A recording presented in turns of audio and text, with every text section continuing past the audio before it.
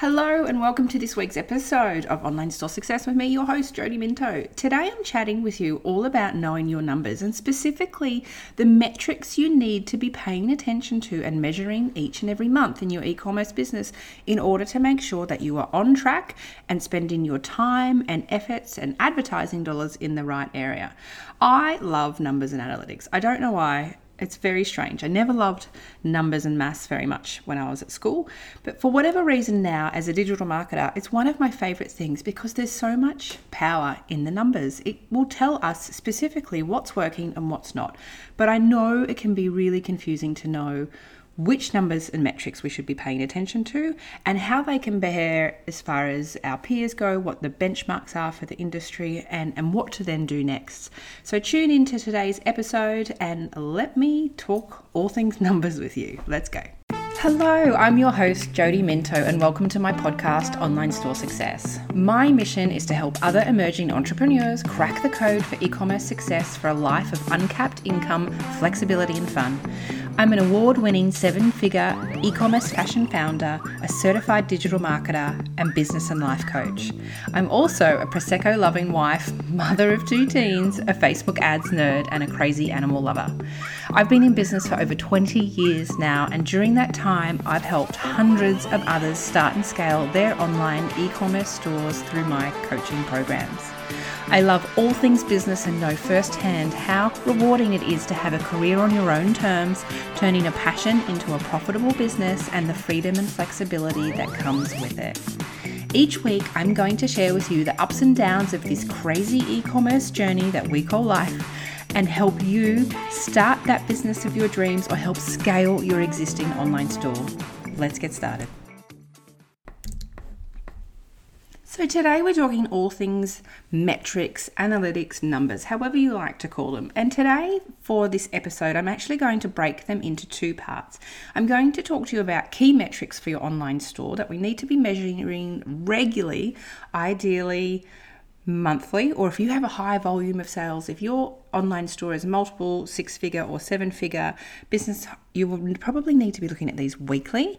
And then I'm also going to talk about the metrics to measure in your advertising. And I'm going to give you a high-level overview of where and how you compare to other people in marketing, well, against the accounts that I'm looking at anyway. So let's get started. The first metrics I need you to be really across and fully aware of each and every month is your conversion rate, your overall conversion rate for your online store. That is, from the number of people that have come to your website, how many have then actually gone ahead and made a purchase?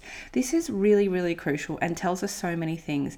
And when we start to get more traffic and more sales in our online store, we need to also then break this down from the different traffic channels that they've come from. What is your conversion rate from, say, organic social media versus what is your conversion rate from paid advertising sources? Also, what is the conversion rate on particular product categories or even products? What is your conversion rate by country? Because perhaps you have a really high conversion rate for a particular country, say New Zealand, where the US is lower, but you're spending all of your dollars on targeting the US and none on New Zealand. So it's really important for us to be able to see what our conversion rate is as a whole, but also via those different places. I actually set up a custom metric inside of my Facebook ads for both me and any of my members of eCommerce Academy, where we have a custom metric in their dashboard that tells us what the conversion rate is based on individual campaigns, because some campaigns can convert 10, 20, 30%, where other campaigns might be 1%, which might be less than the overall conversion rate of the entire store. So we then have the information to know, right, that's a really successful campaign where that one is not, so we need to turn that one off and spend more money on the other one. So having a really clear indication of your conversion rate is important. And I encourage you just to even create a Google Sheet or Microsoft Excel spreadsheet and just start tracking this manually. Month on month, what's my overall conversion rate? What is my conversion rate per country? What was the conversion rate from my Facebook ads? What was the conversion rate from other organic methods such as SEO or organic social media? What was my conversion rate for countries, products, etc.? It's really important. The next thing we need to be looking at is the average order value. How much are people actually spending with you on average? Because perhaps that's dropped and we need to figure out a way we can increase it. Ideally, it's as high as possible, and there are different ways where we can look at trying to increase that average order value. Perhaps it is looking at the free shipping threshold. Maybe that actually needs to be increased to encourage people to pop a second item into the shopping cart and then check out. But then we also need to consider what that might do to the overall conversion rate. So there's a few different variables here. But increasing your average order value means you don't need to make as many sales if you're making more money from each sale that you get. So average order value is really, really important. The third metric that I want you to be looking at is your repeat or your return customer rate. And if you use something like Shopify, you will be able to see this inside of the reporting and the analytics. It will actually tell you, we want this to be quite high. This tells us that our customers like what we do, they had a good experience with us, and they're coming back and buying again. If it's low, we need to look at ways to increase it. How can we win back previous customers? And there's various different ways that we can do that. Or if it's perhaps really high, say it's 80% or 90%, we need to be looking at ways to bring in new customers because we're only serving the same people. We need to be always having a fresh group of new customers coming through each and every month as well. So that is something that's really important too. A fourth metric I want you to look at now, and I note this by saying it's actually quite tricky especially if you only been in business a little while, but your lifetime value of a customer. If you can calculate this, and there is, you can Google the formula for this. I don't think Shopify actually tells us what this is, but if we have that information, it allows us to make really informed decisions about how much money we're willing to spend on, say, Facebook ads to acquire a new customer. Let's say your customer lifetime value is $1,000. We know they come, they generally spend $1,000 with you, and we know that your profit margin might be X. Let's say your profit margin is 50% of that. So the cost then you have is $500 to serve that customer, to send those and make those goods. You've got $500 wiggle room. How much of that $500 are you willing to spend to actually acquire that customer in the first place? Perhaps you're willing to spend up to $250. So perhaps you're willing to spend $250 to get that first sale via your paid advertising, which might on the surface level look like a loss. But if you know that your customer lifetime value is $1,000, you know with confidence, it's okay, I'm going to make up that profit on the subsequent sales. But again, it's a tricky one to calculate. Even when it was my e-commerce business, it was about 9 years old. It was really, really hard to really confidently be able to figure it out. If you have some sort of subscription type business, the customer lifetime value will be higher. Or if you use or sell a consumable product, something like skincare or protein powders where they have to keep buying it, your customer lifetime value will be higher as well. So see if you can start even pulling together some figures. Even if you have to go back to the very first order in your Shopify, go back to the very first months of your business being in operation and going through manually and seeing if those customers have come back, how many dollars they have. And I know you can filter this through inside of your Shopify around biggest spending, customers. So go in and have a look and see if you can figure that out.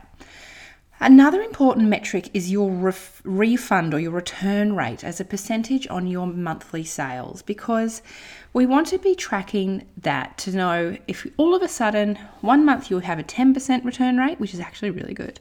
And then the next month or 6 months down the track, that's jumped up to 30% or 40% refund rate. We need to then investigate why. Why is there been such a huge increase in people returning products to you? Is it a manufacturing issue? It could be a number of things. It could be like a sizing thing. It could be maybe you've changed styles and whatever. But we need to be keeping an eye on that. So I encourage you again in that spreadsheet to have a line that is calculating the refund rate. And you might have to go into Shopify and manually look at this. You can look at your monthly sales and then look at your dollar amount as returns and calculate as a percentage. But that is really, really important to look at. Also, another metric, we want to look at that inventory turnover rate. So there are formulas on calculating this. You'll find them online. Or you can actually do this in an easier way. If you, again, have Shopify, you can go in and see, there's an app called Stocky, and I think it's with a double K. Great app. Shopify bought it, so it's actually free. Highly recommend, if you don't do anything other than listening to this podcast, go and install the app, because it will tell you many things, but it will tell you two really important things. First of all, it will grade your inventory for you as A, B, or C. The A grade inventory is what you sell the most, that has the highest or the quickest turnover. That is the inventory we want to be reinvesting in. And then down to the C level inventory, which is the slow movers. Maybe they haven't sold at all. Maybe you've been sitting with them for 6-12 months. But it's really important to know, have I got all my money tied up in C level inventory? If so, I need to go and get rid of that through whether it's a warehouse sale or whatnot. Do I have enough of the A grade inventory? If not, I need to place more orders for that. So that's one thing that's really important with your inventory, looking at that, but then also looking at the total cost of the inventory you're sitting on, and then what the retail price of that is. So there's two figures there. And then going, right, if I've got, let's say you've got $100,000 worth of retail value of product currently on stock on hand, but you're only selling $10,000 worth of product each month, that means that you have 10 months worth of inventory on hand, which is far too much, unless it's something that is an evergreen type product that people will always want. If you have a fashion product or a product that might expire on the shelf, we need to clear that stock quickly and look at what that A grade product is and figure out how we can get more of that, because we do not want to be in a place where we're adding more and more stock. And I mean, this is a common problem I've seen a lot. More and more product thinking, the product must be the problem. We don't have enough product. We need more variations of product, and people buying more and more. And next thing you know, they've got 2 years worth of stock on hand where if they were to continue selling the $10,000 a month, they have enough inventory to not spend another cent on more inventory before they get rid of it. And let's face it, if you do sell fashion, there's a good chance that if you're selling something now, in 2 years' time, they're not going to probably want it. It's probably sort of fallen out of fashion, fallen out of season.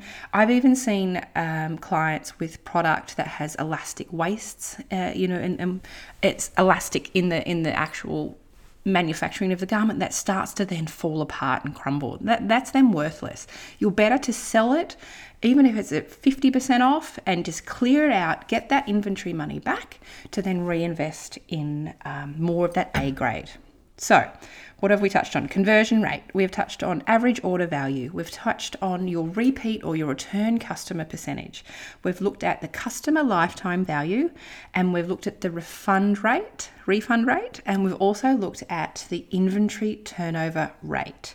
Now, there is one other metric here that's crucially important, but you will probably need the help of your accountant or bookkeeper with this.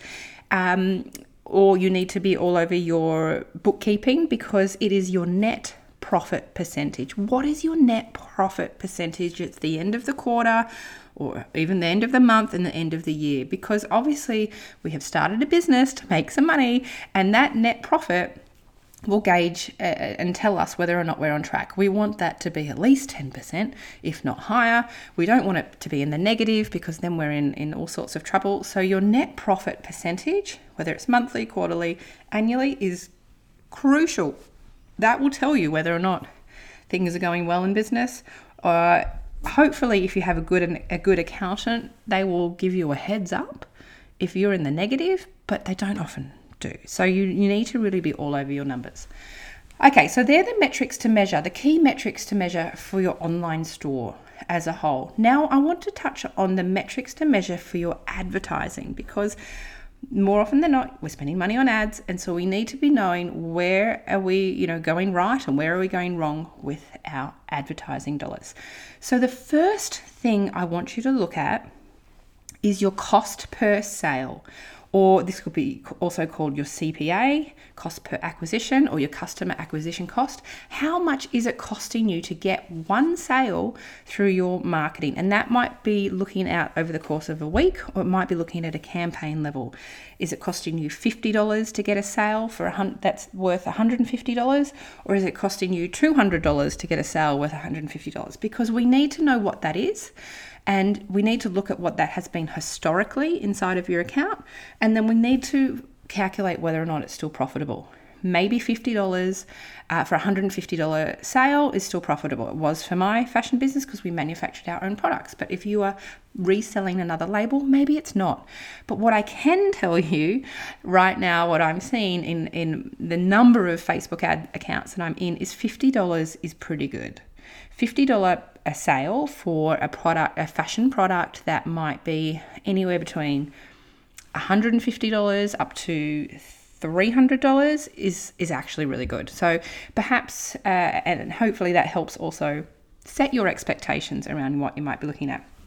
For different types of products, perhaps pet products that, are at a slightly lower price point, you might be looking at $20 per sale for, say, a sale for $80 or $100. So we need to be measuring that based on campaign level, and also, if you can, across the board for your marketing, which ties into a new term which you may or may not have heard of, your MER.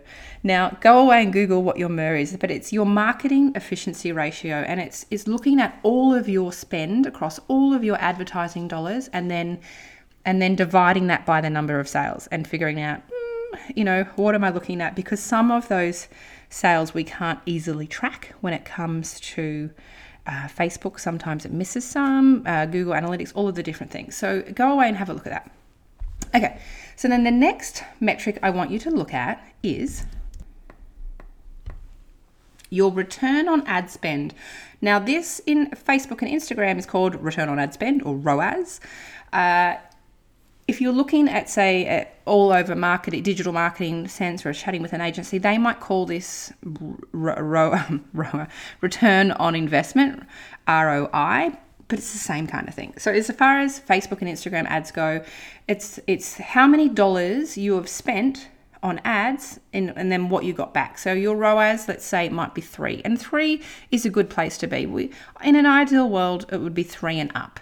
But obviously there's different variables around this. But let's say what that means, I should say, is that for every dollar you've spent on the ad, you've made $3 back in sales. It doesn't account for things like the cost of goods sold, how much the product was, the shipping, the taxes, all those sort of things. It's just for every dollar you've spent on this ad, this is how many dollars you got back. So we want to be looking at your ROAS, and ideally that would be a 3 and up. But again, it depends, because if our cost per sale remains consistent, say it's that $50 over and over and over again, and they're buying your products, which is $150, and then you turn around and have a store-wide sale, and all of a sudden your average order value, the amount that people are spending on a purchase, is now dropped to $100, your cost per sale might remain the same. So it'll still keep saying, oh no, it's $50, I'm still getting those $50 sales, Jody. But you've got a store-wide sale on, so that then brings down the average dollar amount spent, and then therefore your ROAS, your return on ad spend, will be reporting a lot less. It'll probably be reporting at a 2 versus a 3, and all of a sudden you might think, my campaign's doing no good, I'm going to turn it off, when in fact it's just the actual what's happening on your website outside of the ads that has changed. Your prices have changed, which in turn will affect your ROAS, your return on ad spend. I know it can feel complicated, but don't stress. This is something that we go really deep into in my coaching programs, in both eCommerce Academy and also Online Store Success, which is coming up for enrollment very soon. More on that later.